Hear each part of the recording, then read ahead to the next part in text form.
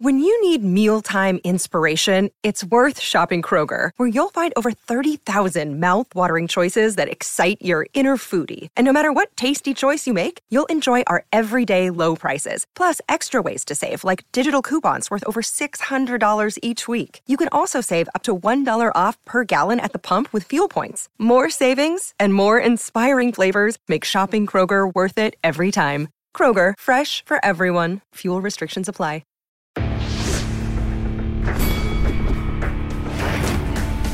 Reveille, reveille, donks. Look at us now, tip to tip. This is our life. This is our passion. That's the spirit we bring to this show. I'm Luke Thomas. I'm Brian Campbell. This is Morning Combat.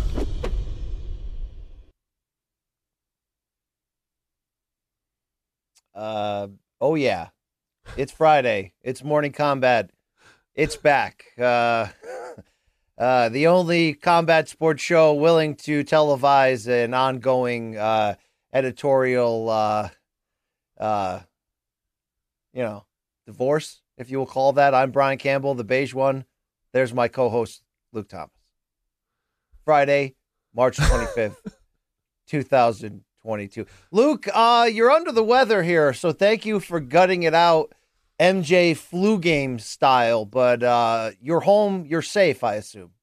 Yeah, I'm all right. By the way, that was a very low T intro. I was waiting for the Pepe Le Pew kind of thing. But yes, everyone's asking, do you have the Rona? Well, I don't know because I've taken 3 tests since I've gotten home, 2 rapid, 1 PCR. They've all been negative. But my wife thinks that I went to like the Big Lots of COVID testing and that the testing was bullshit. So I should go to this other clinic, which I'm going to after the show today.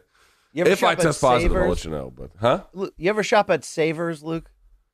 We don't quite have Savers this far south in the country, even though we're Savers not. Savers is like if Goodwill slept with a member of the Target family, and even though the Target family doesn't recognize them as legitimate department stores, they're like, all right, they're family now. So that's Savers, Luke. Yeah, that's like Big Lots, around these parts. So I'm all right. I'm just tired. That's it, really. Okay. All right, Luke. We promised, though, a great show for you today from Morning Combat, this show that wins all the awards, and there ain't nothing like it, right? For good or for better or for worse. Please like this video. Please subscribe it, because nobody quite sets up the weekend like we do. UFC Fight Night, Showtime Championship Boxing, 1X. We got a lot to chat on today to set things up. We'll get some picks, get some odds, maybe a laugh or two. We'll see what happens here. But Luke Thomas has asked permission to editorially promiscute outside of the MK bed, and I've yet to decide my thoughts on that. Right. I don't know. I'm being dead serious. I honestly don't know what you're talking about. Wow. I hope I get to keep Mikey in the divorce as well, is the only thing I got to say about that. Please, Showtime, the great label that pays us. We did have a very productive couple days down in Fort Lauderdale at the CBS Sports office with our folks from Showtime. A lot of great stuff to come from that. But if you want 30 days of Showtime, this weekend is another great example of why you should. Showtime Championship Boxing back in a big way on Saturday night with Tim Tszyu's U.S. debut. Get 30 free days right now on Showtime.com. All the Bellator you can handle just in time for the Grand Prix tournament kickoff at Bantamweight. McKee Pitbull 2, April 15th. You're going to need this leader in combat sports. They call it Showtime. We call it home, okay? And we must protect this house. Yes, so please try that shit out or pound the sand reverse. MK merch, I got a lot of it on here, and you can go to morningcombat.store right now to get your MK Tube t-shirts if you're into that gross. By the way, Luke Thomas today on our pre-show was like, because Luke, you and I do have non-negotiables in life, as anyone would, right? Of course. I'm like, I can't wear this shirt in public. I can't represent that. You're like, I'll wear it at the splash pad right now.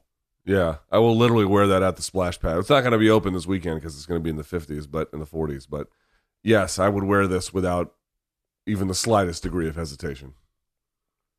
All right. Well, that's morningcombat.store where, nobody got merch like us. So check that out. You see, when you wear shirts from the band Dying Fetus where they're literally curb stomping people, and talking about, eating their entrails, wearing a shirt that says Morning Combat that kind of looks like the Pornhub thing is frankly a step up towards being classier. So it would be an improvement. All right, there you go. We've got a lot of great merch there, by the way. The Factory Town MMA line, the Dead Luke line, the tie-dye line. So check all that out.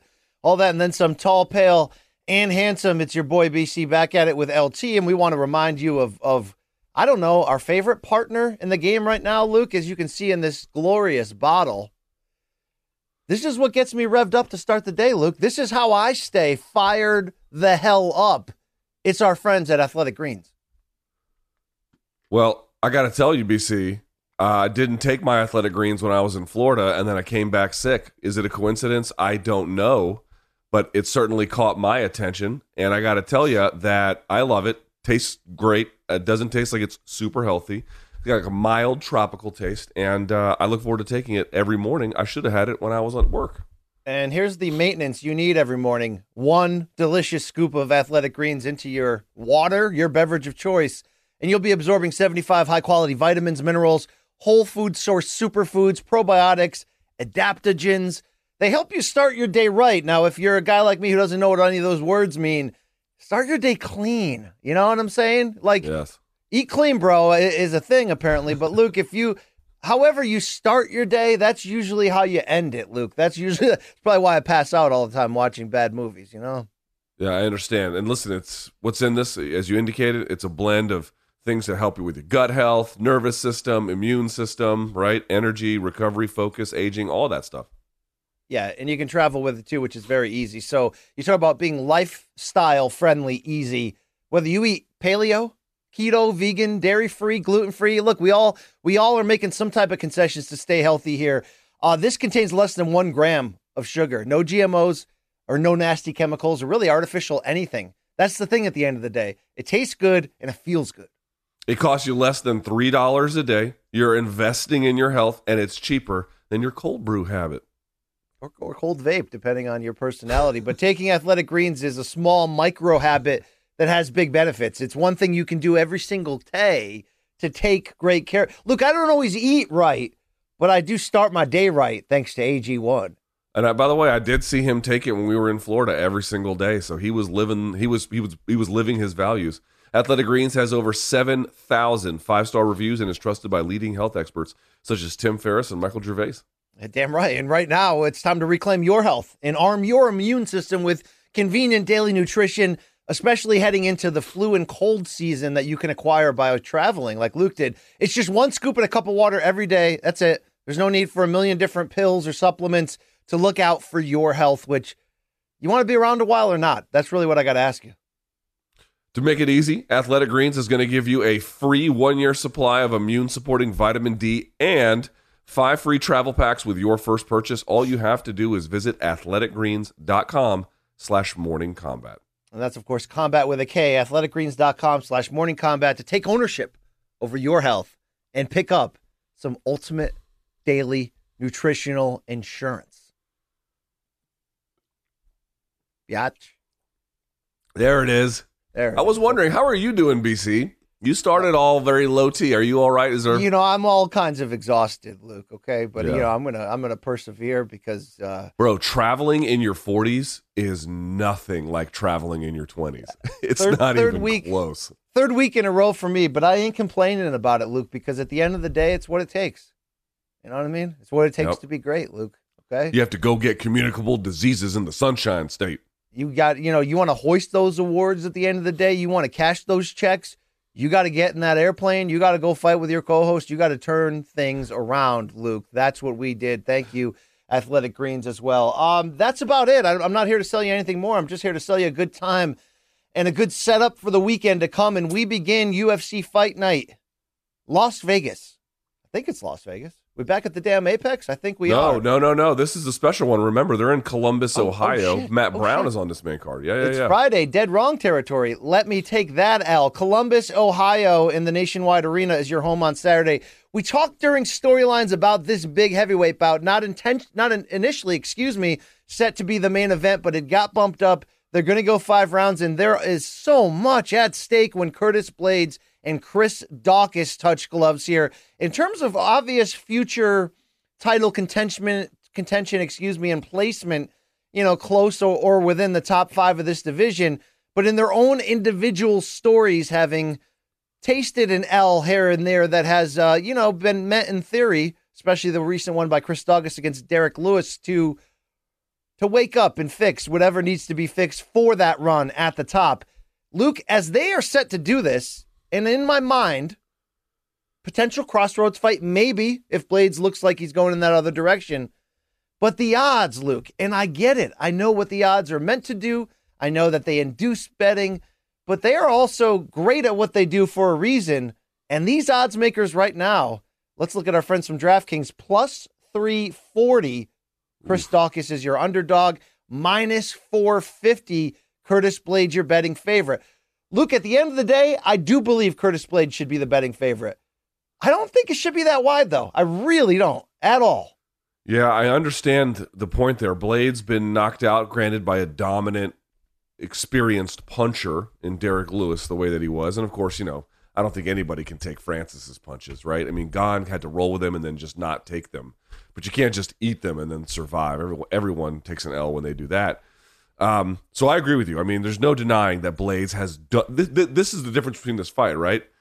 If Daukaus beats Blaydes, Daukaus will have done something in his heavyweight career that he has not done yet. He has not beaten somebody this good.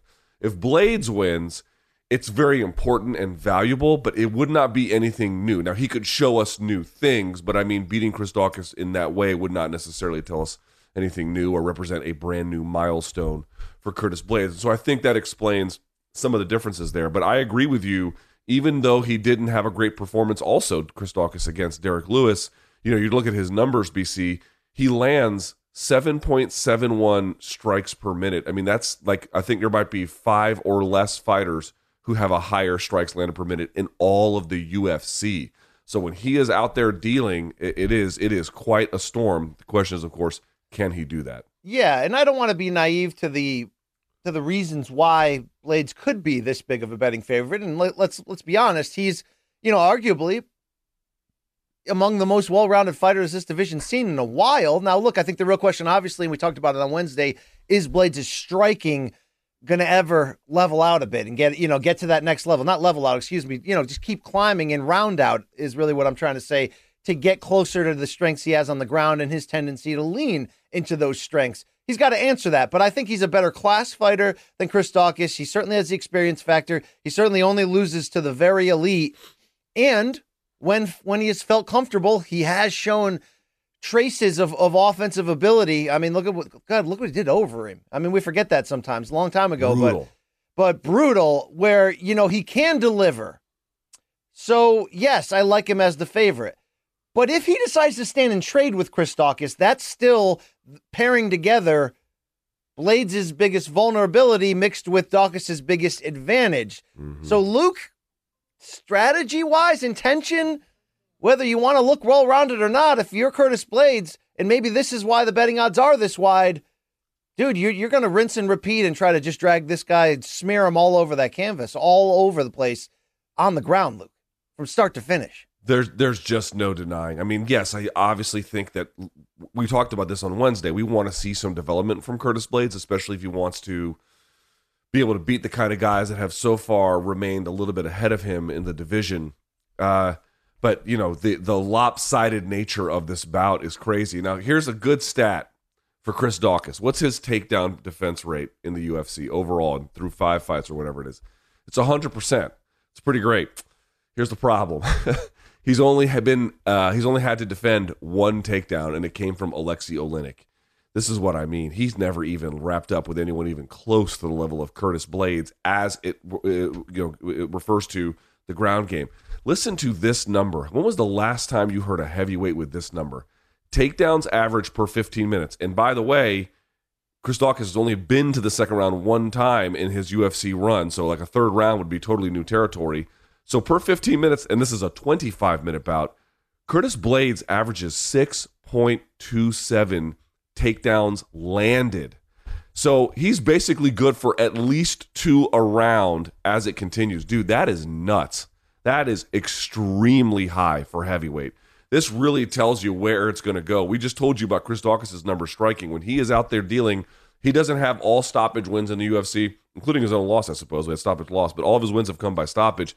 on the feet KO or TKO, right? I believe that's correct. I'll verify here. Yeah, I think that's right. So the point I'm trying to make here is it is utterly lopsided. On the one hand, Chris Daukaus is a very active, competitive striker in that heavyweight division and has some great wins behind him. On the other side, he is totally untested against someone like Curtis Blaydes, and even Curtis Blaydes is something, as it relates to the wrestling anyway, he's something unique, BC, because even the other guys in this division who could wrestle, your DCs, your Stipes, they still kind of mixed it up a little bit. Curtis Blaydes is just kind of, I'm not going to say one-sided, but pretty close to it, right? That's where the best offense he gets comes from by a mile. Like that, it really, you're talking about the Overeem win. Where did that happen? Elbows on the ground. That's where it happened. That's where he does his best work.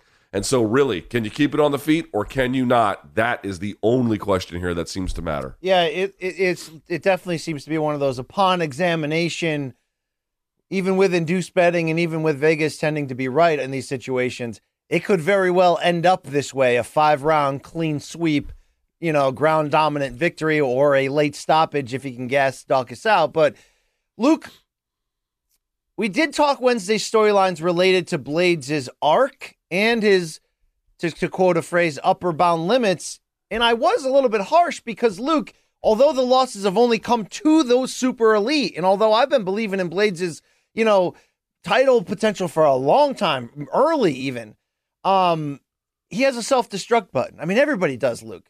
Now, but that self-destruct button isn't as easy to find as, hey, Daukaus, go out there and stand with him for 2 minutes, throw a couple combinations, and you get the knockout win. It's not that easy. There's going to be takedown attempts. There's going to be, Blaydes can handle himself a bit on the feet. But if Daukaus digs deeper, Luke, where is not the self-destruct button, but the strategy he can lean into that could open up, a turn in the momentum of this fight in his direction? Two things have kind of stood out with Curtis Blaydes a little bit, right? So the numbers with him, what did I tell you before? He lands 6.27. I mean, I just can't tell you. That is extremely high for any weight class, by the way. The fact that he's doing it at heavyweight is truly remarkable. Here's the one knock on that.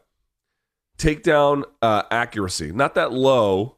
It's 53%. Takedown defense, 33%. There's a couple of things I think Chris Daukaus could do. One is you got to stay off the fence. I mean, just matter-of-factly, if you're up against the fence line, that is going to... I'm not saying he can't win if he gets put there routinely, BC, but you know as well as I do, if you're up against the fence, while winning is possible, it is going to be a lot harder. Again, you have to expect that some of that might happen, but you got to really have a sense of urgency about creating separation, getting off the fence line, and then resetting back to the center. Taking that fight at the center of the cage will be critical for a guy like him. By the way, I think backing up Blaydes a little bit, putting a jab in his face, feinting, faking, stuffing the takedown in the middle, even threatening one of his own, to be honest with you, if he can manage that. Now, that gets a little bit dicey depending on your ability, but sometimes we've seen that actually can be a pretty powerful and impactful deterrent.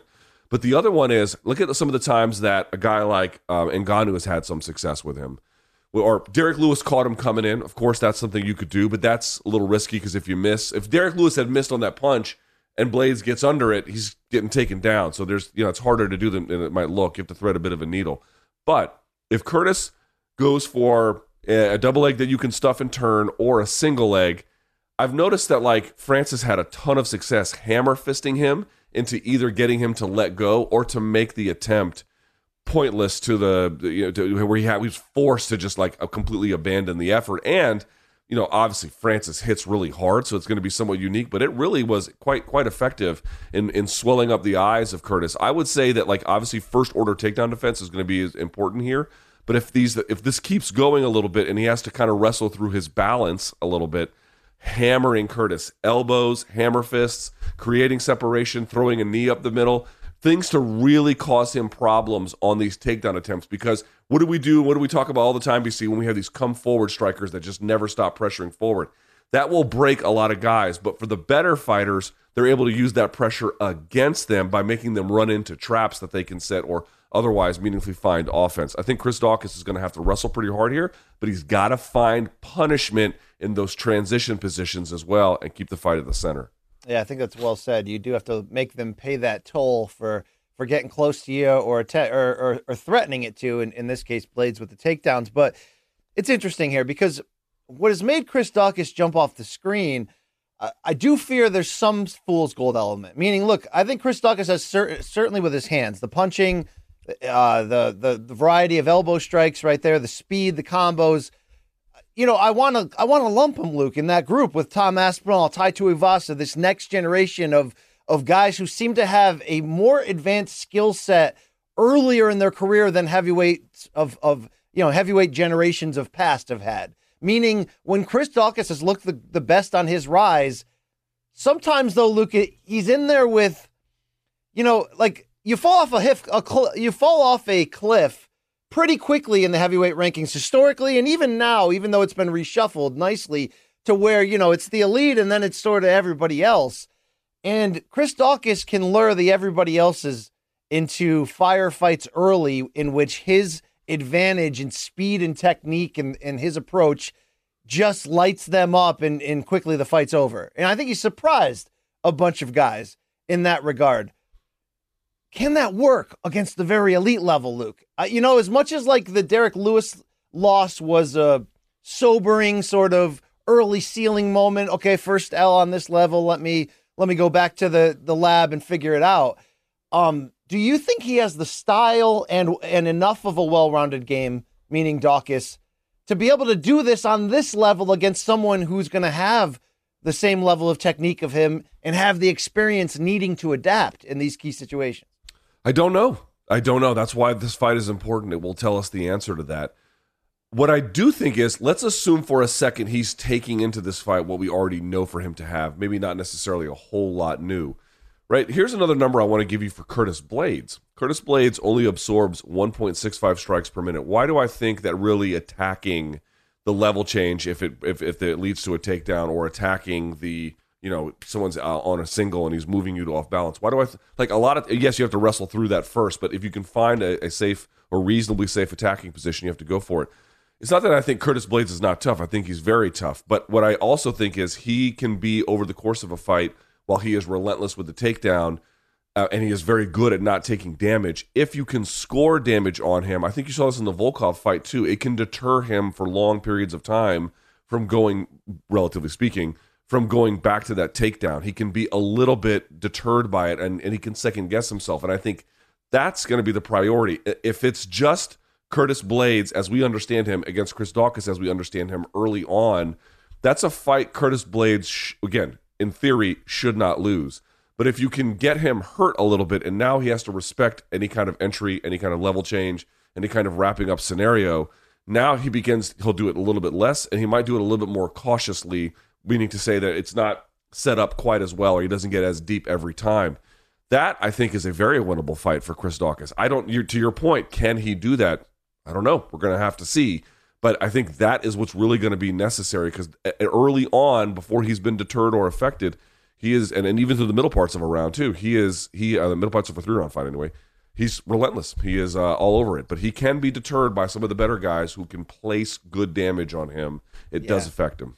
I think he's got to hope that in Daukaus that he can come out and his hand game is at another level than Blaydes'. And that's going to have to be a big part of this, right? How each other's weaknesses matches up with the strengths of the other one. And I think in theory, it's always like, well, how do you lure somebody into a standing fight or maybe even a brawl in which, you can again argue in this matchup that Daukaus will have those same advantages.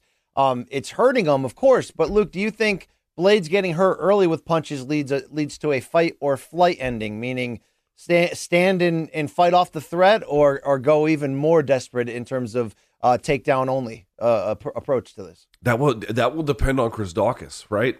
Let's say he can meaningfully stop a couple of takedowns. He gets one, but he gets up, right? So that one of them counts, and he's in there and he's competitive with it.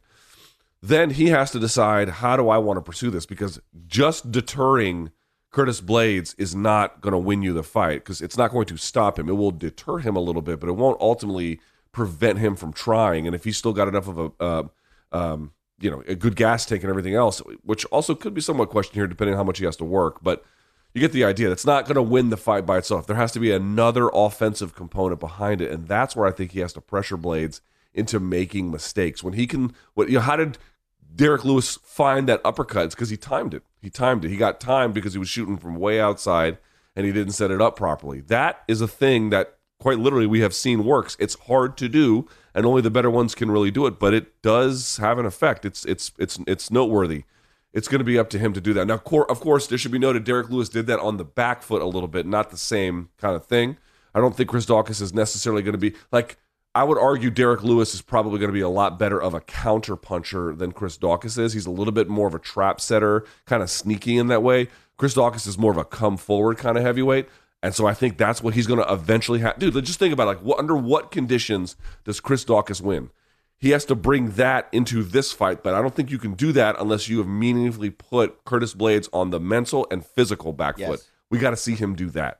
And then within his ground defense, Daukaus, it's not just preventing the takedown, it's being able to, to your best effort, cancel out the ground and pound attempts of Blaydes and make it a no win situation on these takedowns. That's going to be a big part of it. As will when you're making a jump like this, if you're Daukaus, you're going to have to potentially show the 5-round cardio. You're going to have to be able to, you're going to have to show a lot, and that's why the stakes are this high.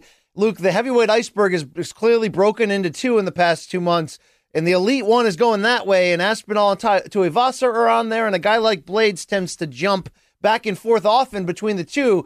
But if Chris Daukaus wants to join those guys on that one, you got to win this fight, and this would be a monster win in his overall arc. Luke, does he do it? What does this look like? Who wins and why? I'm going to say Curtis Blaydes. Again, I just feel like I like Chris Daukaus' game. But that's a tough 2-fight stretch. The Derek Lewis back-to-back with Curtis Blaydes, that's something you're asking a lot from a heavyweight to do that. And so while I recognize that Curtis Blaydes himself, obviously he rebounded it for, when he fought Rosenstrike, but, he can be beaten. He is not some unstoppable force in all ways. But I think he's much more battle-tested. He's beaten much better guys than Chris Daukaus has. He's been around a lot longer. He should win this. In fact, it'd be somewhat surprising. Obviously, the odds are what they are, but it'd be a little bit surprising if Daukaus won and Blaydes lost. This is a fight Blaydes absolutely should win. So we'll see what happens. But I like Curtis here. If you're Daukaus, you got to hope that things happen in threes, and these young heavyweights that are riding this momentum, that he's going to be a part of that. You nailed it perfectly. Is Blaydes capable of giving up this fight and losing it? You're damn right he is, unfortunately. But I don't think Daukaus is capable enough to make that happen. Will he eventually? It's still young in the process, and there's a lot from Chris Daukaus that I have loved. Luke, offensively, no doubt. I tend to believe there's a fighter in there coming out of Philly. His brother's a UFC fighter. I tend to believe that intangible-wise, he's got a ceiling to show us a lot. It just may be wrong matchup at wrong time. Now, we've both been wrong on some picks lately, and that's the game right there. I mean, if you get it right all the time, you're probably living in Vegas. But give me Curtis Blaydes on the ground, man. Give me a 4th-round stoppage, Luke. He's gonna gas on that tank. He's gonna pull the gas. He's gonna siphon it out. He might steal the catalytic converter too, Luke. I think he might do the full job on him. He might change the alternator. Yeah, I'm with you. We're I'm gonna change your oil. Yeah, change your oil. But I will say this: if Chris Daukaus wins this fight, man, and wins it cleanly, like the judges didn't do some screw job or the ref didn't fuck it up or whatever, that's a big win for Chris Daukaus. So a huge opportunity in front of him for sure. Hey, this card's good, man. We said that on Wednesday. I got to say that again. Luke, co-main event, women's flyweights, Joanne Wood, née Calder, versus Alexa Grasso, who we talked on Wednesday, seems to have a nice home here in the new division. She's still got to prove a little bit more, but it's a short ladder to the top for Valentina Shevchenko, awaiting any viable contender. Grasso with the 2 straight wins over Ji Young Kim and then Macy Barber being the big one there. She's won 3 of her last 4. That extends to 5 of 7. She's the fighter certainly rising against what has become the old battle axe here, Luke and Joanne Wood. The odds, though, have Grasso minus 255. Under DraftKings is the favorite, plus 205 for Joanne Wood. How does this go any differently than 3 competitive rounds, but 30-27 Grasso, thanks to the boxing? Yeah, I'm with you. Okay, my first thought is, and my last thought is, this is a fight. I'm sorry, you may have said the odds. Did you read the odds? Yes. On this one? One more time for me, if you could. Hell yeah, Luke. Plus 205 Joanne Wood minus 255, Alexa Grasso. Okay, I think that's about right. I actually think that's much more accurate. Here's the thing for me on these two. They're pretty similar in some certain dimensions. There's 1 inch difference in height with Wood being a little bit taller. Grasso has a 1 inch reach advantage, but in that sense, they're basically the same height, same reach. So that's okay. But they're both orthodox fighters. Here's what stands out to me in all of this. Joanne Wood lands more at 6.71 strikes per minute, which is very high. She takes a lot at nearly 4.5, actually higher than 4.5. Alexa Grasso deals at almost 5 strikes per minute, which is a lot, and only absorbs 3.61. So she's a little bit more efficient with that. But the biggest difference to me that stands out is, one, Joanne Wood, my brain keeps saying Calderwood. She might go for the takedown a little bit more. She does mix that in. She has 1.57 per 15 minutes. Grasso just 0.28. So that could be something that shows up, especially if Grasso is pumping that jab and it's landing and it's working, and Wood can't find a way to counteract it. Wood a little bit more, we should be noted, a little bit more kickboxery, and then Grasso a little bit more pure boxing. Again, that's all relatively speaking. But the other part that stands out to me, BC, and this is the one I think will really matter in the end, Wood, striking defense, 52%. It's about normal, something like that.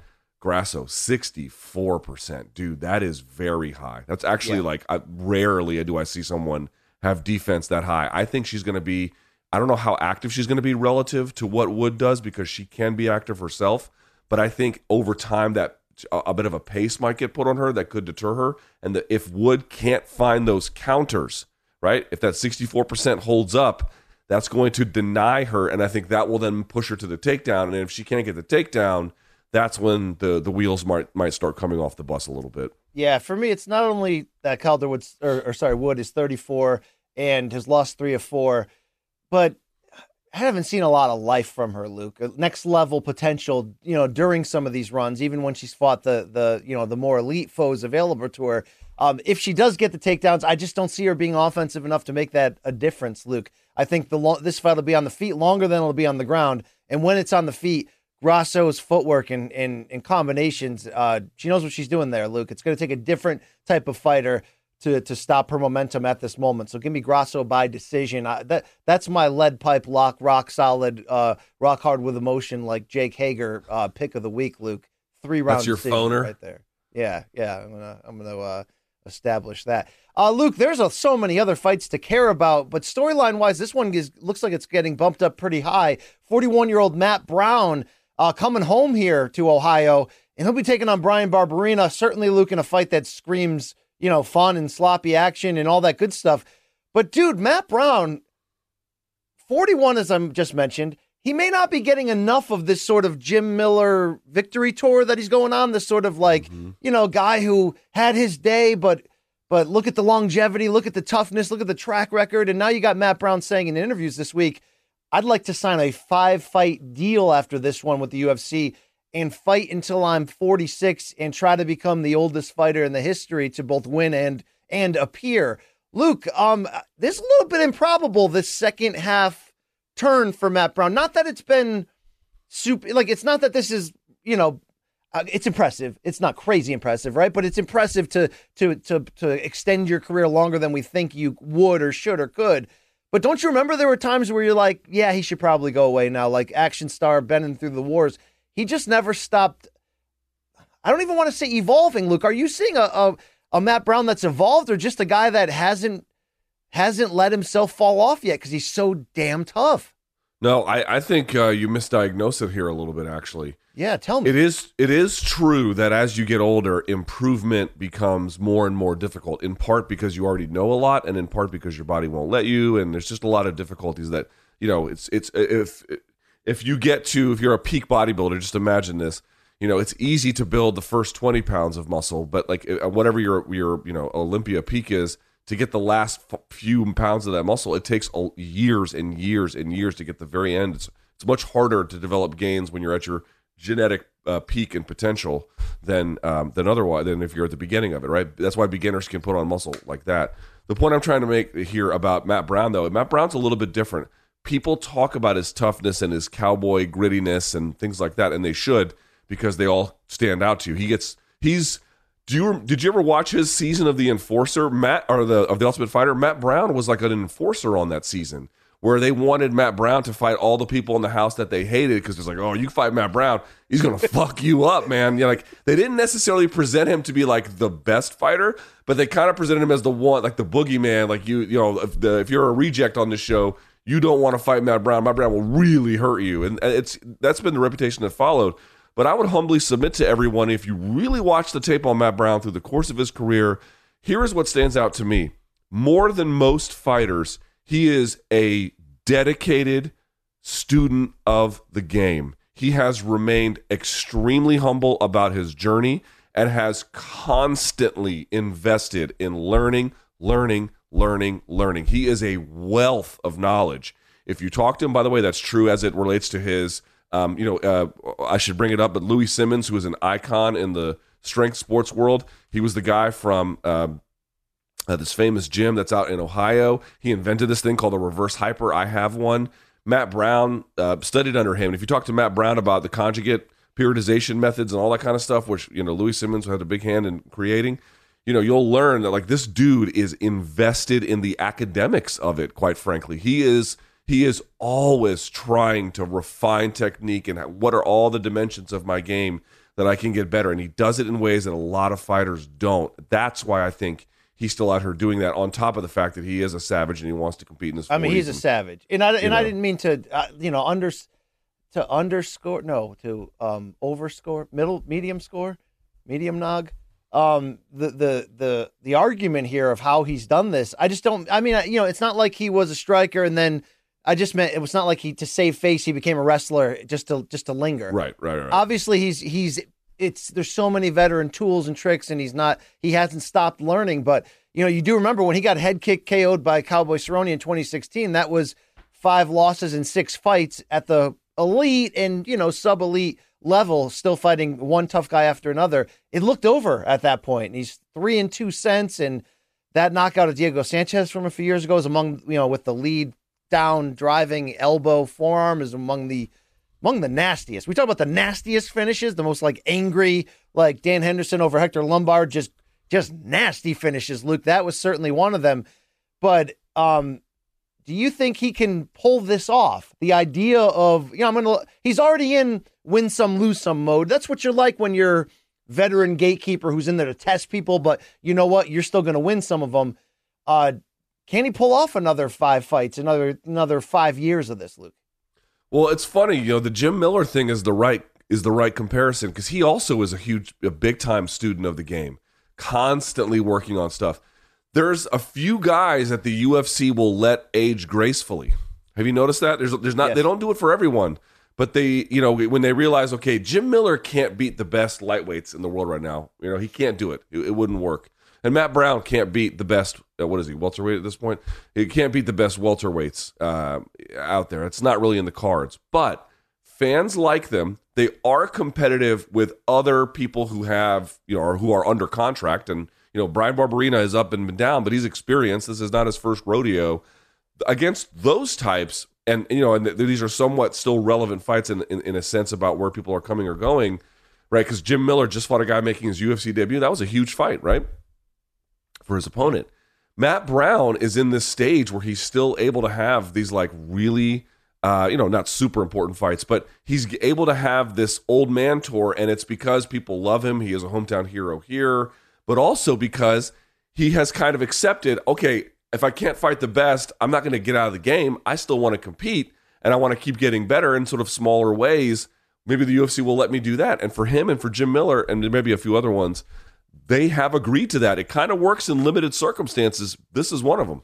And, that does happen in other sports. Guys who for a season where, the all-star level or just short of that, but then figure out how to get a role, whether it's basketball or whatever, and can play that role. Mm-hmm. We just don't see that a lot in fighting. We don't see the old age gracefully and keep getting better. What Arlovsky's doing, what Diego Sanchez had done his last little run there in the UFC, what Jim Miller's doing. I mean, I'm very impressed with this when you really look at what it takes to keep evolving and need to be that student with the physical grind, with the inevitable stretches of losing. Like, I talk about that stretch where Brown lost a bunch. I don't want people to forget and only think of him as either an action fighter or a fun, tough old guy. And remember that his actual run, Luke, when he won 7 in a row and got as high as that Robbie Lawler fight that, would have put him right there. He's a fucking good fighter, and he was nasty, and he was dangerous, and it was like that run. He got a decision win over Wonder Boy in that stretch, but that was 4 straight finishes. Mike Swick, Jordan Mean, Mike Pyle, and Eric Silva leading into the Lawler title eliminator defeat, Luke. Don't forget that guy could play in this league at that level, Luke. Yeah, dude. I mean, you've seen guys who maybe were, once on one of the starting lineups in football, sometimes kind of just finish out their career in special teams or, sort of role players, and that's the way that it goes. I mean, here's the thing. Is there a meaningful difference? And I think there is, but I want to ask you this. Is there a meaningful difference? To me, what Jim Miller and Matt Brown are doing is very similar. Arlovsky is also doing something similar to that, but it seems like the UFC uses Arlovsky as much more of a dedicated, measuring opportunity for his opponents, whereas maybe Jim Miller's last fight was like that, but I don't feel like Miller and Brown have quite the same utility in their respective divisions. True. No, that's true. It's different circumstances, yet all falls under the same halo. And you know what, Luke? If you go on a little mini run with wins, they'll give you the step up opportunity that you're still looking for. They'll level you out for you, with although respecting you in the other ways of matchmaking. And let's not forget Clay Guida's kind of in that category as well, Luke. Another guy I never would have guessed. Yeah, a little bit. And again, what do all those people have in common? What do all of them have in common? Super crafty, especially Miller, especially Arlovsky, and especially Brown. Dude, they're not just veterans in the sense that they've done a lot, and that entitles them to some measure of respect, although that's true as well. But dude, they've got a lot of tricks up their sleeve, and that's why they're still doing relevant MMA. DraftKings has Brown and Barberena both even here at -110. So it's a pick 'em at the end of the day, Luke. Barberena younger, but you can get him hurt, Luke, and he's got some mileage on him. So I know you could be feeling a Matt Brown win here. I know it because I heard you say it this week. Your audio cut out for the last sentence. What'd you say? I said Matt Brown could win a knockout here, and I know that's a pick you like, Luke. Yeah, Brian Barberena takes a lot of punishment. Now, here's the thing. Barberena's got he's got pretty good cardio, and Matt Brown has, I'm sure, trained his ass off, but at his age, I have noticed he and Jim Miller, it's fair to say that they're probably not the same kind of physical force that they once were in terms of their overall cardiovascular push. So there might be an opportunity for Barberena to do something a little bit later in this fight if he can stay alive and keep moving and make Matt Brown work. But, skill for skill, Matt Brown is way more skilled, I think, than Brian Barberena. And I got to tell you, I like his chances of winning here a lot, especially in his hometown, which, we talked about this all the time, how a lot of guys don't get to fight ever in front of their home cities. And, of course, Matt Brown's not headlining here. But when it rarely happens, we should still call it out. Good for Matt Brown that he gets an opportunity like this to fight in front of his own home city. I remember he fought Eric Silva on that last fight of his prime run win streak, and that was in, I think, Cincinnati. It was a Sunday night UFC Fight Night card, and the crowd went ape shit, Luke, when he got that finish.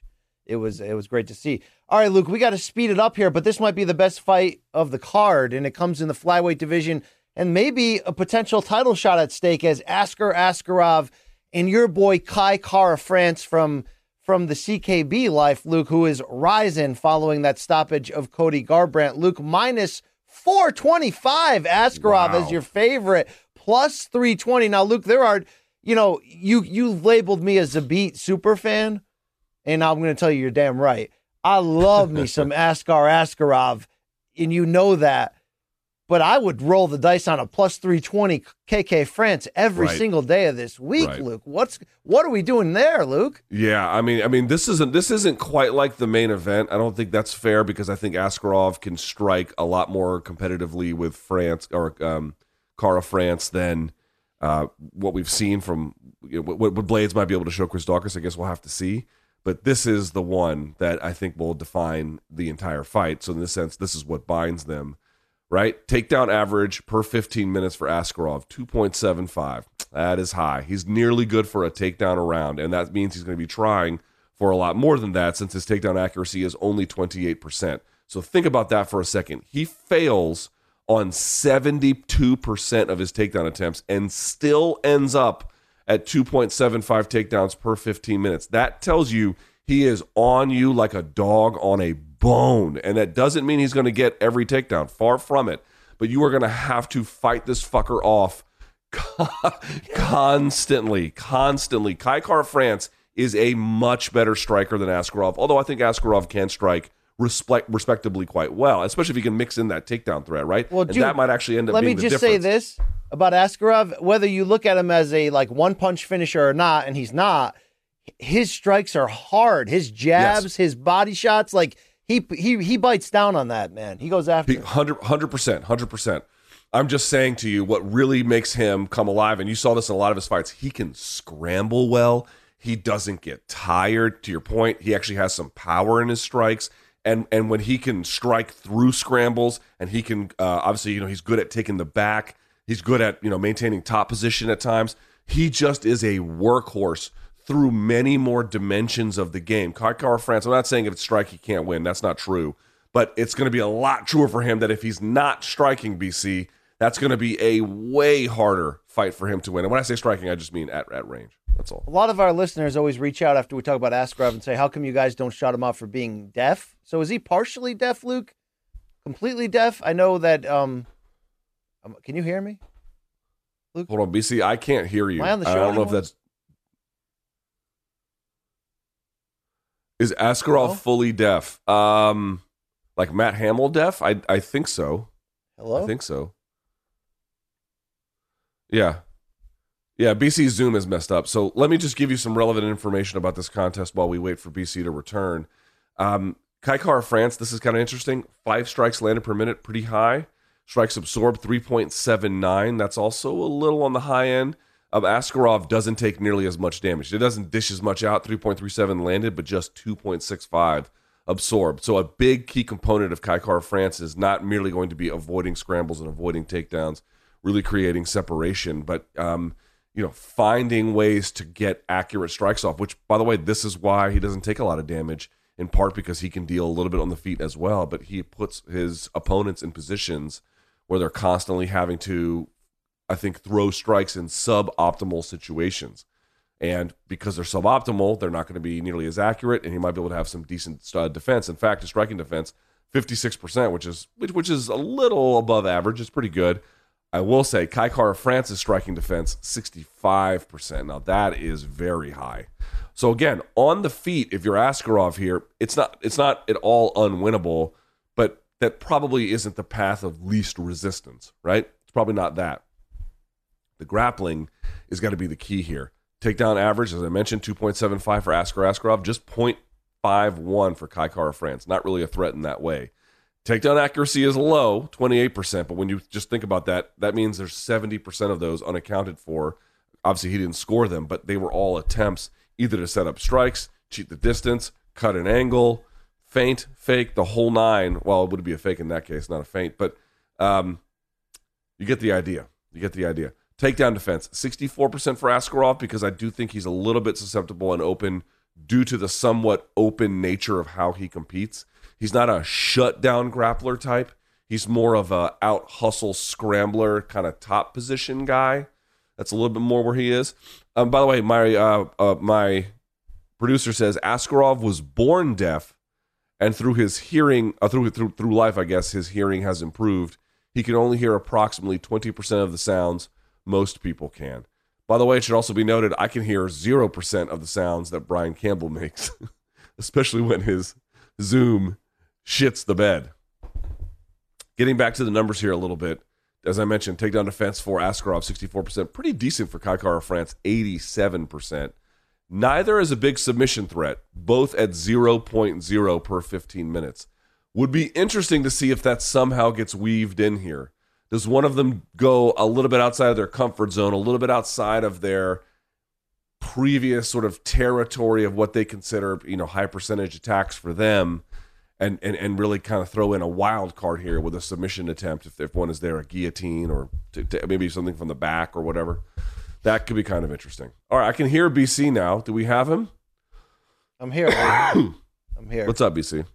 I mean, Yeah, nobody wants to hear why I had tech issues, but I had them, Luke. It was my fault. I'm back at it. Luke, is Askarov deaf? Did I get that right? Yeah, he's got 20%. He can hear 20% of the sounds most people can. So he's not.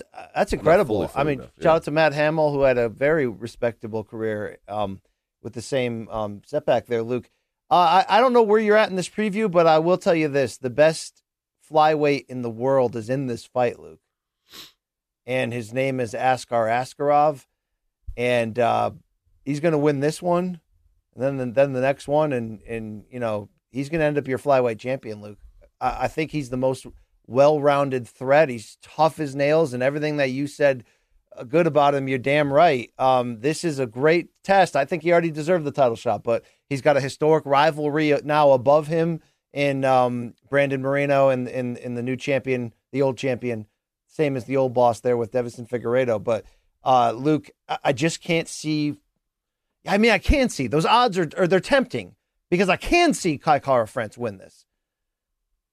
Does he have the firepower to win this, Luke? Does he have enough firepower? Yes, he does. He does. Mm-hmm. Okay.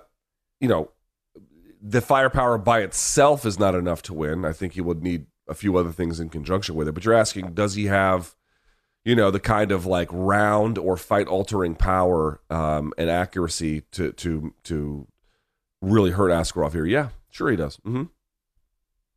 I love this fight. Give me Askarov, okay, Luke? There it is. All right, that's what's happening. Luke, did you pick? Do you care? You don't care. I will pick. Yes, I'll pick Askarov. I know you think I was going to pick Kai Kara France because he trains in New Zealand, but yeah. I have respect for him. But I think this might be a bridge too far. I had respect for you by not mentioning that at all, Luke. Okay. I kind of like this sloppy fight that they're going to give us, Luke, as Alexei Oleinik and Beefy Latifi touchdown here at heavyweight. It's largely gross and unnecessary, Luke. But your quick thoughts, very quick, on heavyweight Latifi, very quick. Yeah, yes, great. I mean, I don't have anything bad to say about it, but I don't. It's not like a big editorial priority for me.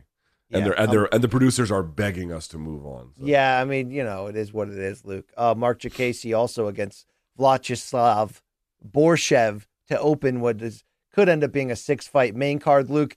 Let's dan Yagshi Muradov. Is there any fight you are loving on the prelim card as much as I have love for Jennifer Maia replacing Jessica Aya against Manon Ferrot? Luke, this is a tough-ass matchup for your woman of French kickboxing renown, correct? Yes, tough fight. Obviously, we know Jennifer Maia well-rounded, and again, herself, experienced in this division, great on the ground. Manon Ferrot, great on the feet, or at least has been mostly pretty good on the feet. So this fight, this card has a few of these sort of these ladies or guys with very different ways in which they win, and we're going to have to negotiate that and see which one comes out. It's an interesting kind of coincidence. Also, Chris Gutierrez taking on Batgarel Dana, who I think trains with Brandon Gibson over at Jackson Wink. So and Chris Gutierrez, I think, is out of not Elevation, but Factory X and Mark Montoya. So two elite teams, elite coaches. That should be another fun one as well. Yeah, absolutely. And Neil Magny, Max Payne Griffin could end up being the featured preliminary bout. 41-year-old Sarah McMahon returning for the first time since that finish loss to Juliana Pena. She'll take on Carol Rosa. Few storylines there, Luke. Few fights that'll be interesting, so I'll be checking that out. Luke, let's keep this train wreck rolling here and go back into the police blotter of all things UFC and a couple headlines that we keep making. Luke, Wednesday's top story was certainly Jorge Masvidal, two-piece and a fractured tooth on Colby Covington at a Miami steakhouse. We're all through that, Luke. We're mostly through the moral conundrum and all of that, but news has changed a bit since then with Covington now pressing charges, telling police that his $90,000 Rolex suffered $15,000 in damage. So, Luke, he's going full on with this, and we do know that this, what Masvidal has been charged with can become a felony if fully convicted there. So, there's no shortage of stakes here. But did we rightfully or wrongfully receive some criticism from our viewers for going, I mean, it's an unfortunate situation all around. But not only did, Jorge kind of announce it well in advance, that's his style, that's what he does, and Colby may or may not have had it coming. I'm seeing a lot more regular life response to that from fans going, nah, F it. At the end of the day, that's assault, brother. The guy, he had his chance in the cage. Yes. Maybe because I look at the fight game as so not pro wrestling necessarily, but just an alternate universe. Sometimes the life these guys live to me is just like this weird game, ultimate universe, try to create fights out of beefs and all that, yeah, our fans' reaction of, holy shit, that's some shitty shit done by Jorge Masvidal is 100% damn right. And Colby is right. the victim in this case. We never, argued that, but you've seen a wide reaction from fighters that seems to differ from the reaction from the fans, Luke. And what, in supporting Jorge? Yes, there's a lot of Jorge support. Well, dude, I mean, this is one of those situations where it's a little bit unique, and I haven't noticed. I have noticed that the fans have very much taken Colby's side. Listen, I said this yesterday, and I'll say it again here, dude. What would you think if Colby sued him? Nothing, dude. Whoever punched him, and Jorge is of course alleged to have punched him, but whoever the assailant is made a very clear choice about what they wanted for their future, right? You accepted all of the things that came with it. Colby Covington is entitled to legal remedy. He absolutely is the victim. Legal remedy through the criminal justice system, as well as any kind of civil suit that may be launched consequently. Right. And I wouldn't judge him for it even a little bit. He is absolutely entitled to all of that. My only point can be is, again, if you were trying to explain to an innocent bystander how this could have possibly happened, it's not especially confusing. What the law is and what we should tolerate in society, of course, is one conversation. And then a separate one is that has nothing to do with whether or not it will. There is just it is absolutely true. It is absolutely true. Colby Covington is a victim.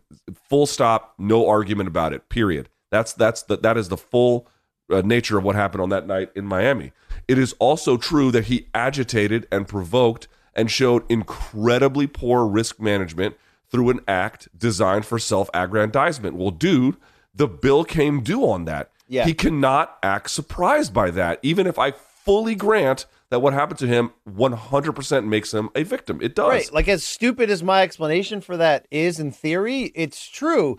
It becomes this alternate world when you play this character publicly, that this is some of the price you pay. Just like Luke, I like to live in a safe daily world that has the kind of rules that if somebody runs up with a mask and does this type of premeditated attack, that yes, like you said about Colby, I or you or anybody would have every right to sue for damages and press full charges and all of that. But you enter that weird world, just like Luke, we all live under the same rules, but go into certain neighborhoods, I'm sure in Washington, D.C. or Hartford, Connecticut or anywhere, and they got a different set of rules, Luke, okay? They do. It's just, there's no freaking questioning that. So I never said any of that to glorify Masvidal. I do seem to be the only one that thinks it's premeditated to a degree in hopes of getting bigger fights. But even that aside, Luke, it's shitty, though. But is it not shitty under street rules because Masvidal has long stood by that being his style and his way to survive? I mean, this is a stupid question, Luke. It's a stupid question. You're asking the wrong guy about what the proper etiquette is with street rules. Is that why all the fighters are backing him, or are they only backing him because they hate Colby more? Is that what's going on? Well, for sure they hate Colby. For sure they hate Colby. So that's a big part of it. The other part is, I don't know. I can't speak for the fighters. I do think, though, it bears one thing repeating here. Listen, this is what Colby, I think, thought that the risk management side was a bit of a game, and it hadn't really cost him in person yet up until this incident. So he probably thought it just wasn't going to happen, right? What was the likelihood of him being attacked? He probably thought it was much lower than it actually was. But the thing I want to point about Jorge is, it's like, okay, here's what Colby got wrong about all of that. He went to Oregon State, and I realized he went to colleges before that, but he was a two-time All-American. Like, he went through this kind of process that a lot of middle income Americans get to do. Right? You go to college and you graduate, and you can do things after that. And he chose an unusual career path afterwards. but he had a, relatively normal-ish upbringing in terms of that kind of experience. Jorge Masvidal, did he even make it to the 9th grade? He dropped out. I don't know what, if any, kind of post-secondary education he has. I don't judge him for it. Everyone has a completely different life circumstance. In fact, he made great work of himself coming from the place where, you're dropping out of high school or whatever, and then you're competing in the backyards with Kimbo Slice, and now you're headlining UFC cards, and you're a multi-millionaire. This is the only point about Jorge that I feel like needs to be said as well.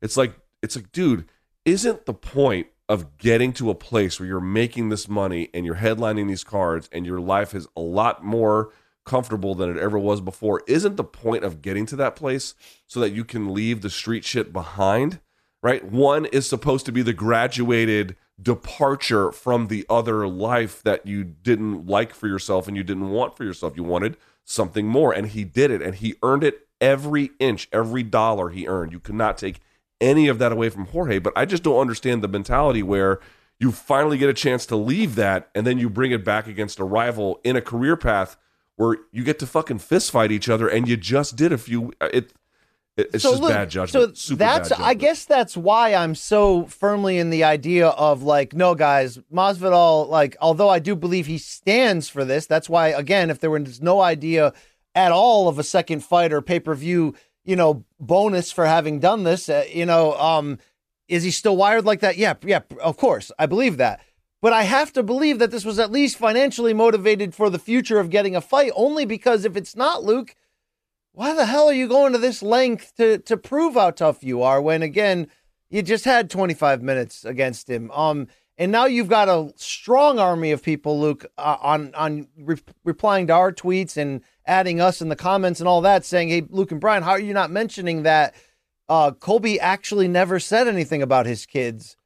And because that's irrelevant. It's irrelevant. Like, Colby said a lot of other shit about deadbeat wives and all that, right? I mean, or deadbeat being Colby went deep enough where that's there's not a fine line like there. You have to be a third grader to think that is some kind of meaningful difference. It doesn't. Yes, would that have been even worse if he had really gone out and been like, this kid and that kid is this and that? Yes, that would have been completely awful, dude. Please, everyone out there, stop it with this nonsense. That in the end, it was just harmless talk. Yes. I agree that if you live in a dignity society, it doesn't matter what anyone says, it shouldn't affect you. But a lot of people don't live in that kind of headspace. And so the question you have to ask yourself is, did Colby sufficiently agitate enough people that over time someone decided to sock him in the face for it, whether or not he brought up a kid? That's the argument. Not like, well, in my playground, you can talk about the older kid if he's a teen, but you can't talk about the little one if it's a girl or if it's 5. But if it's 3, you can kind of like these stupid ass rules that only a simpleton would consider as like the meaningful difference. No, the dude agitated violent people and they reacted.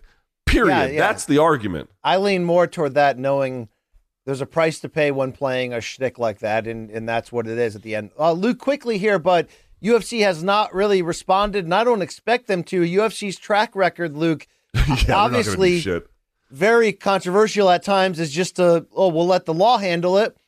But I think in this case, and look, maybe it's the same case with Khabib Conor. We just felt like the dolly with the window and the Khabib Conor was different.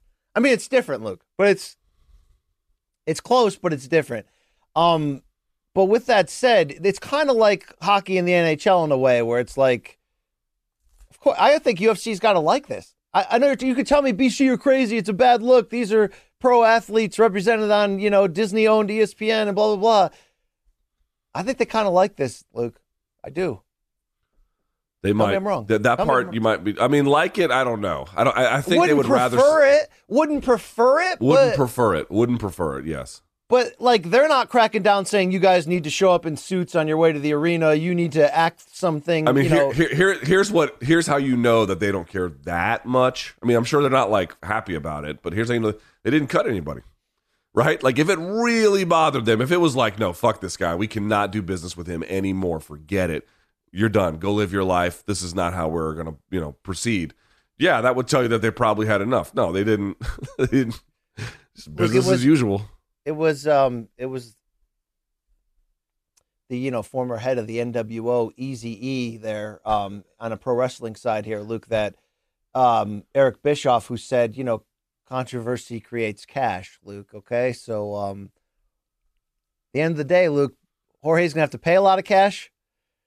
And he's got to hope everything goes his way legally, but they're both gonna benefit from this, as will their employer.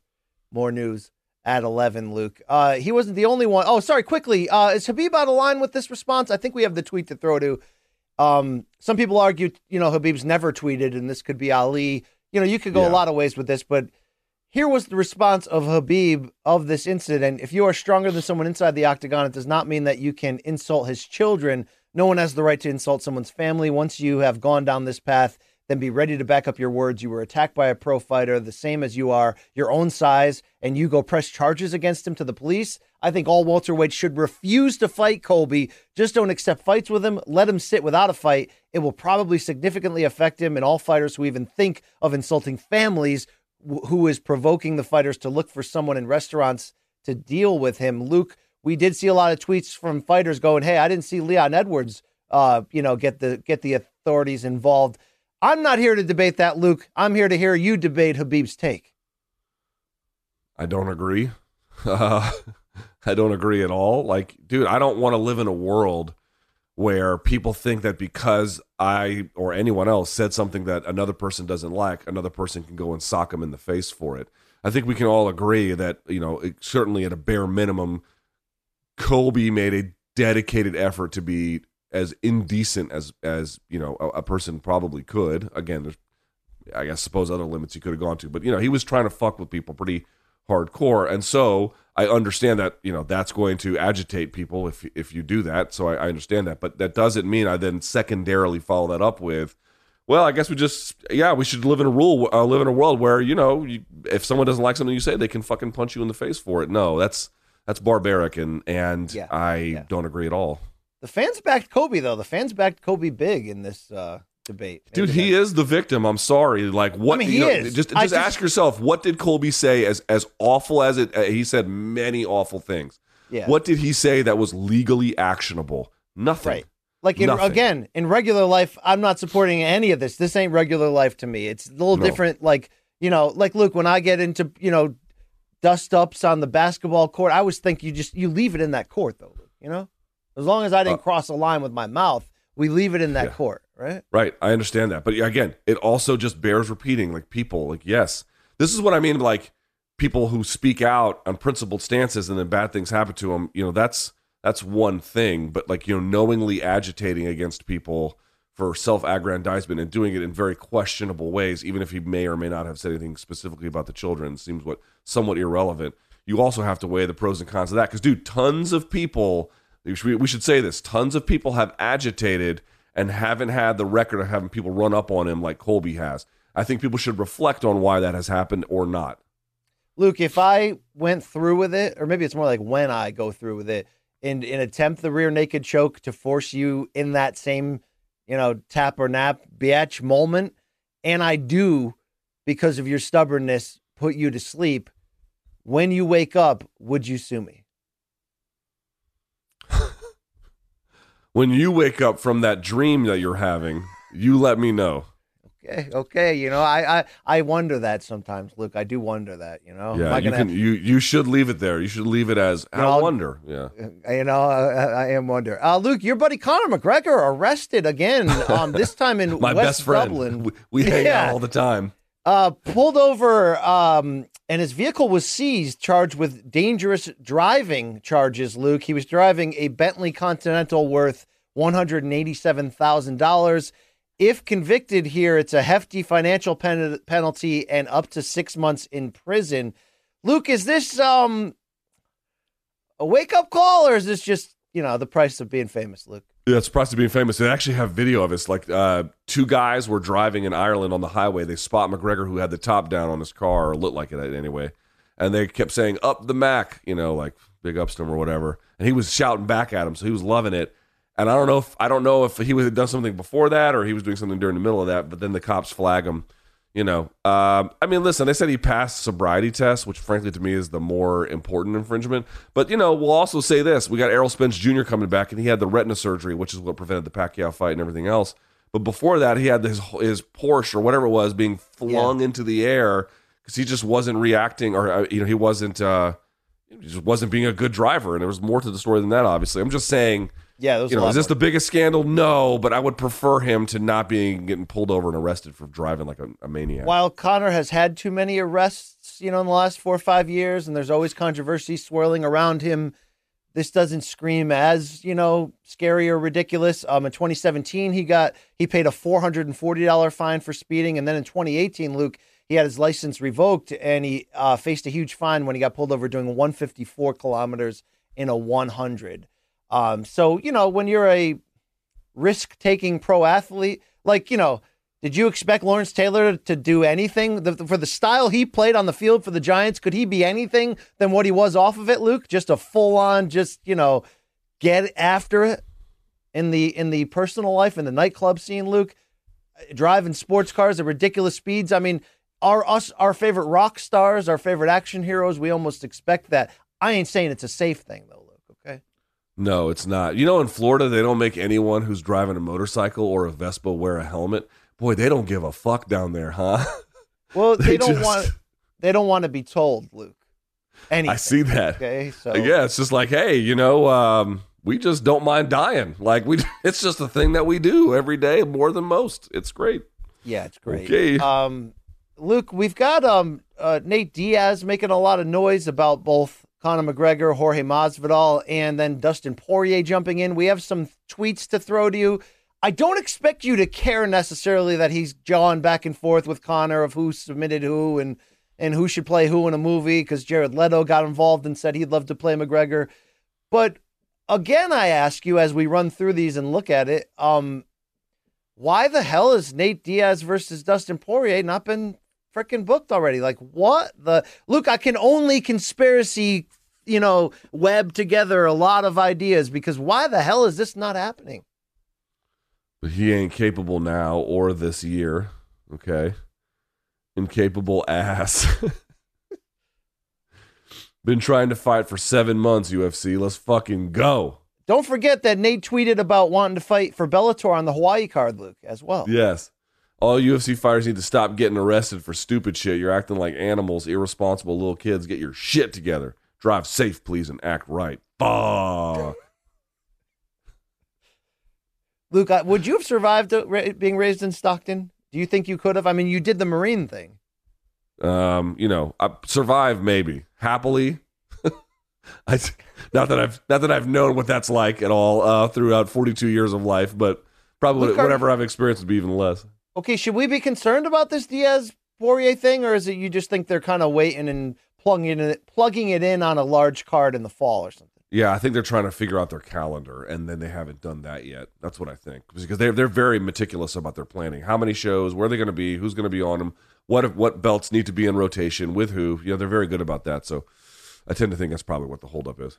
Oh, I think I'm reading potential quick hitters here, Luke, off the wrong list. I think I copy and pasted on my list. I'm glad you're so dialed in for today's show as host that we don't have these problems. So maybe I'll talk about that other thing later. All right, Luke. Topic 3 is One Championship is going to have their anniversary card called 1X, signifying 10 years making rap tunes, Luke, ever since Honeys was wearing Sassoon. For Chatri, Sid Young Tong and company, Luke, it's a big celebration. There will be it's almost like 3 cards in one, across multi-different, of course, disciplines, MMA, kickboxing, Muay Thai, all that, Luke. But the main reason for us U.S. MMA fans to be pumped up is that co-main event when Demetrius Johnson does the mixed rules fight against the kickboxing sensation Rodtang. Is it Rodtang? I think it's Rodtang. Luke, he's a savage. He's an action fighter. This is creative. This is fun. We nailed all that already. What the hell does this actually look like? And how much does DJ, after that loss, Luke, re-examine, which direction in his career he's going, Luke? I gave you a lot. Yeah, I mean, this is one of those fights where, what does the result mean? You never really know, because if DJ goes out there during the MMA round and chokes him out, then who cares? Or maybe that doesn't happen and he gets knocked out, or it doesn't happen, but then he's actually like pretty competitive on the feet or whatever. Who knows what it'll look like. it's like when you have the two like when a boxer fights an MMA fighter, it's like, well, whatever round that happens and is the likeliest outcome. Now, it is true that, who was it? I forget the guy's name. He was a Japanese guy who fought Shinya Aoki, who was a kickboxer. Jianso, I forget, was it Yamaguchi was his name or something like that. Anyway, and he survived on the ground and then kneed Shinya Aoki in the stand-up round, which, again, sort of is one of the more plausible outcomes you're going to get. I tend to think that what this fight signifies is that it's fun, could be kind of interesting. One guy might outperform expectations in the side of the game that they're not in their best. But in general, like however it goes, you'll probably be like, oh, right, it was always going to go, in one of these likely scenarios. Are they fighting until a stoppage? Or I know there's two rounds that are MMA, two that are, what is it, Muay Thai or kickboxing? I think Muay Thai. I'm not sure. And then do they go to a fifth if it's deemed a draw? There's probably something funky in there. It'll be fun to watch, Luke, just the same. The guy that did beat Demetrius Johnson to defend his one flyweight title is also on this card, Adriano Moraes. He'll be taking on Yuya Wakamatsu. Luke, that main event has a lot of people talking, even stateside, about Angela Lee defending her atomweight title against Stamp Fairtex. Are we sleeping a bit on Angela Lee when we rightfully criticize one for its, financial claims and all that, and ratings claims? What do you mean? I mean, like, she doesn't deserve praise? Should we be talking about her more? And we don't, because one's got a little stigma on it. Well, the other part is that she doesn't have a ton of fights. She has lost 2 of her last 3. So I think that might be part of it as well. And now one of them was going out of her. Wasn't she daring to be great in a way? Yes, and so 2 things. One, she got the revenge in one of the fights. The other one was Michelle Nicolini, who was like, Michelle Nicolini scored the most gruesome armbar I've ever seen of all armbars anywhere. It was when she took, I forget who she did it against. Maybe it was Mikey Musumeci's sister. And she'd pull the arm, and it wasn't this. It's that she took this arm and bent it all the way across her own back. I'd never even seen anything like that, and it was the most gruesome thing ever. So losing to her is not the biggest deal in the world. But to the point, I think that has somewhat dimmed the relevant North American media from covering her more. Yeah, that's fair. She'll be essentially main eventing this whole event, which is going to have a 7-fight main card called the Grand Finale that kicks off 8 a.m. Eastern on Saturday morning, Luke. Or is it Sunday morning? I'm not even sure. I think it's Saturday morning. But Shinya Aoki is going to have a fun old guy fight with Sexayama. And Ed Furlong, Luke, is going to, from Terminator 2, is going to take on John Wei Parr in a Muay Thai bout. And plenty of kickboxing champions who I could never pronounce their names. But one is going to have its moment with 1X, Luke. Look, you got to check it out. Mighty Mouse in this weird fight, you got to check it out. All right, Luke, quickly, boxing this weekend. We went hard Wednesday on Tim Tszyu's Showtime debut, U.S. debut. Both will take place in Minneapolis at the Armory Saturday night. Terrell Gaucher, the opponent for Tim Tszyu. And this is the first of the spring-summer schedule for Showtime, Luke, and it's a good triple header. We talked about son of a Hall of Famer and all that stuff. Let's talk turkey in the ring. Tim Tszyu has shown a lot, Luke, but it's been on the domestic level. This is the perfect step up in my eyes against Gaucher, who can counterfight effectively, great technique, and is coming off a big knockout, second-round stoppage of Jamonte Clark, which offsets the criticism you normally hear from Gaucher surrounding him of he's skilled, but he's a little too passive, doesn't let his hands go enough. I think he's trying to resurrect that, Luke. Is this a fool's gold fight? I mean, a trap fight here for Tim Tszyu? Is he walking into something, Luke? Or are we going to see the next at 154 take that one step closer? I don't know what to expect from him. I know you've been high. I watched the Jeff Horn fight. He looked pretty good in that one, to your point. Like, he actually looked really good in that fight. I tend to think he should beat Terrell Gaucher, who I think is a good, if flawed, fighter. Right? I think that's maybe a fairish way to put it. Here's what I want to ask you, though. I have noticed that when you say to me, and I don't find it all that controversial, but when you say to me, like, oh, he did a lot of stuff domestically, but now he's in the big leagues, a lot of the people in Australia are like, hey, fuck off, bro, like, or mate, because what he did here was actually pretty important, not just from the box office perspective, because he's been on pay-per-view there for a while, but he actually beat some good names in here and showed some great ability, and it's you fucking assholes who didn't recognize George Kambosos was any good, because y'all are some haters in North America. What about that?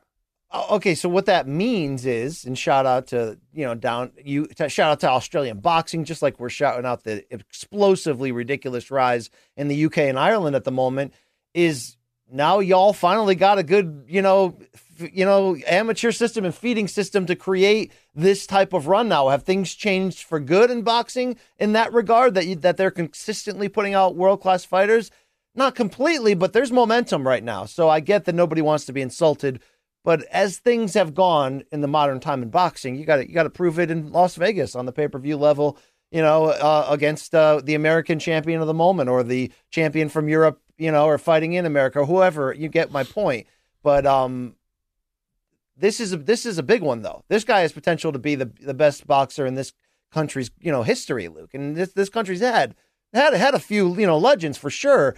But he's coming on, Luke. And if you look at the odds here. And we've talked about why he's so good and why Gaucher is a tough test, but unless Gaucher really lets his hands go and gets to another level, it's certainly a passable test. The betting odds, though, Luke, which tend to be wider in these big boxing fights than the MMA ones, minus 1,100 Tim Tszyu on DraftKings, your favorite. Jesus. Plus 650 Gaucher. So they're Vegas giving young Tszyu a ton of respect. But Luke, how is he going to do it? It's going to be behind that big jab. Yep. It's going to be a consistent body attack because that's what he does. But I think if Terrell Gaucher gets too reckless or too offensive, Tszyu's too schooled, poised, and can time him, and I think he can get him out of there. So there's going to have to be a dance Gaucher is going to have to do, meaning he's going to have to really control the terms and pace of the fight, Luke, but he's going to have to be offensive enough to take, the shifter away from Tszyu. I don't know if he can do that. That's the real question for me, Luke, because it's not be more offensive. You're going to have to take over the terms of this fight. That's right. Erickson Lubin is showing you here a little bit of what I expect from Tim Tszyu. Not so much the center of the ring. I think Tim Tszyu is going to push him back with that big jab, as you mentioned, and really begin to probably do more volume. I would say, I don't know if Gaucher is the bigger slickster. I think Gaucher is going to try to be the bigger slickster in this one, and I think the guy with the better fundamentals and the better punching power, which I think is Tszyu, is going to get it done. But the point I'm trying to make here is, BC, I think behind that jab you're going to see a lot, and I think you're going to see Gaucher. How soon, I don't know, but eventually I think that stoppage is going to happen along the ropes. I think Tim Tszyu is going to really press physically into him and make him fight along the rope, the ropes itself, and then the rope line. And I think he's going to get picked off from there. So does it get stopped? I don't know, but I'm expecting big damage late. If Tszyu is as good as we think he is, these are the only types of fighters that Gaucher really loses to. So, he lost to Erickson Lubin, he lost to Erislandy Lara in a title bout, he had a draw with Austin Trout. That's the type of level. So I think Tszyu will do it. And this is look, if he can get a stoppage, it's a statement. It's a statement. I don't know if he can get the winner of Castaño Charlo 2 right away, but let's watch his rise if he can win this one and continue on in the States and Showtime. And yes, I got the time limit coming here, Luke, the end of the tunnel. We're going to get through this in time. But this is a triple header Saturday night for Showtime. And this co-main event, I don't want anybody to sleep on. Michel Rivera is an unbeaten lightweight who is putting something nicely together that we don't talk about him with all of those young lightweights, maybe as much as we should. He fashions himself a young Cassius Clay and models and dresses just like a young Muhammad Ali. His game isn't nearly as good, no disrespect, Luke, but he is a talented guy on the come up. What I love is what this test is. Joseph Adorno, Luke, just 2-3 fights ago was an unbeaten top-ranked prospect from Puerto Rico, a puncher, a guy who goes after it. And then he has back-to-back draws that were somewhat disappointing. Now it seems like he's on the open market, and this is a tough out for Michel Rivera. They know each other. They've sparred in the past, so I'm really hoping people will circle on this co-main event, Luke, because Rivera has looked special, but this is going to be a tough fight. I will take you at your word. I frankly would be lying if I said I knew a lot about either fighter, but certainly to just remind the folks at home, Tim Tszyu and Terrell Gaucher is the main event for a reason, but it's certainly not the only event. Yep, so that triple header, Elvis Rodriguez returns as well. Luke, quickly, ESPN's going to give us Miguel Berchelt against Jeremiah Nakathila, and here's why this is interesting. Berchelt has not fallen. You love this fight. I do, because Berchelt was the boogeyman at 130 until Oscar Valdez moved up and knocked him out in that sensational fight over a year ago. Berchelt is now finally making his comeback. He's moving up, though, to 135, and he's taking on Nakathila, who lost to Shakur Stevenson in his biggest step up, but he has legit power, and he made Stevenson, to be fair, Luke, circle away from that power pretty much the entire second half of that. This is a good test to see where Berchelt is. He's got a new trainer. He's got a new outlook. He took a legitimate break off. If he wins this, Luke, he's a fun B-side, but he's a fun out at 135 with all these other big names there. I mean, he can make some big, fun fights. What's the biggest one? Let's say he gets the spectacular win. What do you think is a likely big fight that could potentially materialize this year for him? Politics plays a big part because, he fights for Top Rank there on ESPN. But, we do have, Shakur Stevenson's fighting Oscar Valdez in a freaking amazing fight. Could the winner of that be a great fight at 135 against Berchelt? Yes. It looks like Teofimo's moving out so up to 140, so that is in a lane or an angle right now for him. But Lomachenko's going to need an opponent when he does come back. These are the type of fights that would be great. Everyone wanted Lomachenko versus Berchelt at 130. Never happened, Luke. This would be great to see those two against each other.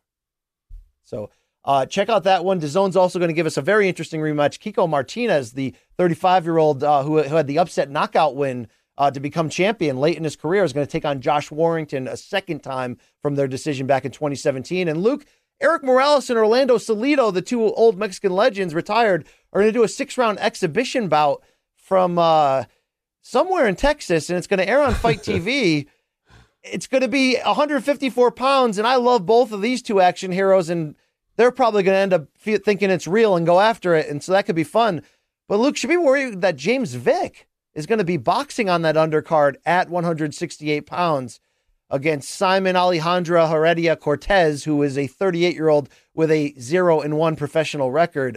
No. See, here's the thing. If James Vick was really trying to go make something of himself in boxing, which I think would be very difficult to do given the circumstances, that would be one thing. But it sounds like he just wants to compete and test himself a little bit, a la, not quite as nimbly as Jim Miller or Matt Brown. But, if you're fighting a guy who's 0-1, 38, how much are you really risking? It's not, for a professional fighter, it's not that risky, all things considered. You don't want to diminish the threat per se, but I don't have a big problem with that at all. I think a guy should be allowed to do something like that. All right. Quickly here, Luke, to get out, we got a couple quick hitters. Paige Van Zandt is going to be back in the BKFC cage or ring or however you want to call it, but it's BKFC's first move to London, July 9th. No opponent announced, but it's going to take place at Alexandra Palace. Luke, would look like she was going the pro wrestling route. She signed with AEW. Then she's telling everyone she's going to be back in MMA before you know it. This is a little bit of a surprise. I don't think you care, though. I do agree that it's surprising. I wonder where this ultimately will head to AEW, Bellator, PFL. I don't really know what it all means, but yes, I agree with you. That's something worth paying attention to because it does seem like there's something there. I still wonder if BKFC is the best fit, but maybe they're paying her a ton, and maybe it is. Gable Stevenson, after his second Stevenson, after his second straight NCAA championship there at what is he? Super heavyweight or heavyweight, Luke? Is there such a thing in college? You are the heavyweight, up to 285 is what they have, okay. I believe. He talked with Ariel, Luke, and he's really not, as much as he's headed right to WrestleMania. He says expect to see him on the broadcast coming up, and then expects to go full on into that world. He's not ruling out the MMA thing, Luke.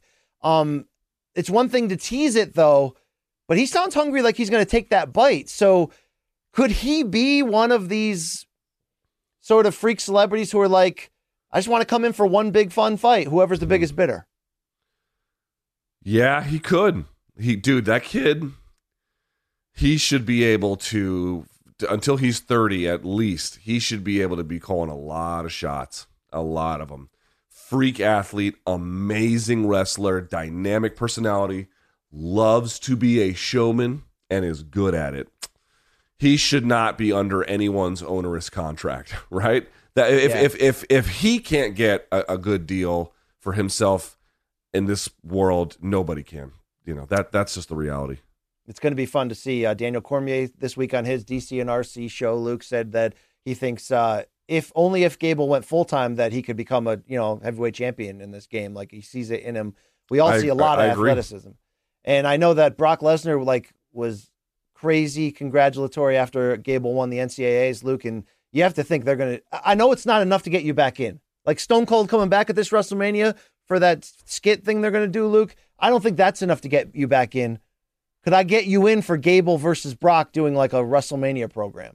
No, why would I care about pro wrestling? I just wanted to know your limits, Luke, okay? I know your personal limits. I've been there, Luke, okay? My limits are, is there pro wrestling on the screen? Please change it. That's my limit. You want this or American Gladiators?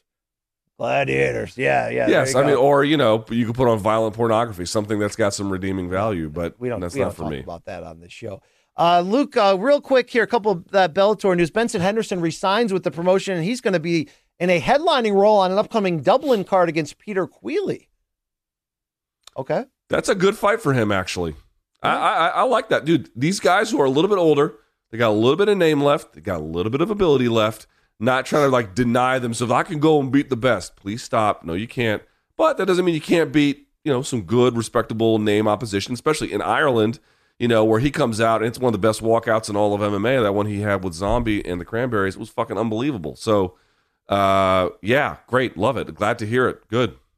The other bit of Bellator news, in addition to what we had already talked about with Sergio Pettis, the champion, pulling out of the Grand Prix. Now we have an interim title fight with Rafion Stotts and the former champ Archuleta. But Luke, James Gallagher, unfortunately, out as well. I know you were part of reacting to that breaking news on CBS Sports HQ yesterday. It looks like the result from Bellator is, instead of announcing one alternate or two alternates to fill these two holes, we're going to get what? Is it three or is it 2 or 4 play-in matches to produce four fighters? So 4 fighters, 2 fights. On one side, it's Jornel Lugo taking on Sabatello. Winner of that, I believe, will fight Leandro Ego. On the other side, it's Enrique Barzola taking on Josh Hill. Now, Josh Hill was originally named as the only tournament replacement, but I guess the problem was when you lose a couple of your folks, including the champion, for crying out loud, you have to kind of play with this a little bit. So he will take on, it would be Hill and Barzola, which, by the way, is a great fight. But I got to tell you, that Lugo-Sabatello fight, dude, Sabatello is a fucking hammer. And I think that's an ATT versus Sanford fight as well. I think Sabatello just beat, who's the kid out of Wales, who was in the UFC, Brett Johns, I believe he beat him. And dude, he's good. I like he might get some big fights. I like the stakes that it adds to a couple extra fights that you may not have paid attention to with that level of focus now, because we got these play-in opportunities. I don't know if I love it for the NBA playoffs, Luke. We'll have to experience that a few years and see if it hits at all. They do it in big-time European soccer. They might do it in MLS. I don't really watch that much MLS, but like they have, the FA Cup in the Premier League, right? So it's this little tournament within the season. In soccer, it works just fine for me, but we'll see how the NBA fans take to it. Luke, quickly to close on the quick hitters, PFL is going to kick off their new season April 20th. It's a Wednesday night on ESPN. Main event, the 155 champ Rosh Manfio taking on Don Madge. Anthony Pettis. That's a sick fight. Yeah, and Anthony Pettis in the co-main is going to take on Miles Price, nicknamed Magic, who's a Irish kid from making his PFL debut that some people have said can do some things, Luke. Screwface Jr. there against Dylan Monte, and Clay Collard against Jeremy Stevens to kick that card off. What a great I like fight it. That is. Yeah, I like by the this. way, that Roush Manfio guy, I believe he won the whole season, but he certainly beat Anthony Pettis. And Don Madge, man, I've been talking about Don Madge. This guy went undefeated in the UFC. I guess there must have been some visa issues. I don't know why they let him go or what happened there. He never lost in the UFC. I think he had 2 fights and he won them both pretty spectacularly. Dude, he's from South Africa. That fucking kid is good, very good, especially on the feet. Now, he's got a difficult opponent in front of him, but like everybody should be keeping an eye, corner of your eye, keep an eye out for Don Madge. That guy can fight. Yeah, I like that first card. So PFL won me. They won me last year, Luke. I like a Wednesday night card here, too. I don't hate that at all. I love the Wednesday night cards. Yeah, I love them. All right, Luke, that's right. But some things we say in the microphone each week are not only wrong, Luke. morningcombat@gmail.com allows the people to tell us whether we were actually dead wrong. So let's take a chance on these L's, see if we'll squat for them. This one's called Dead Wrong.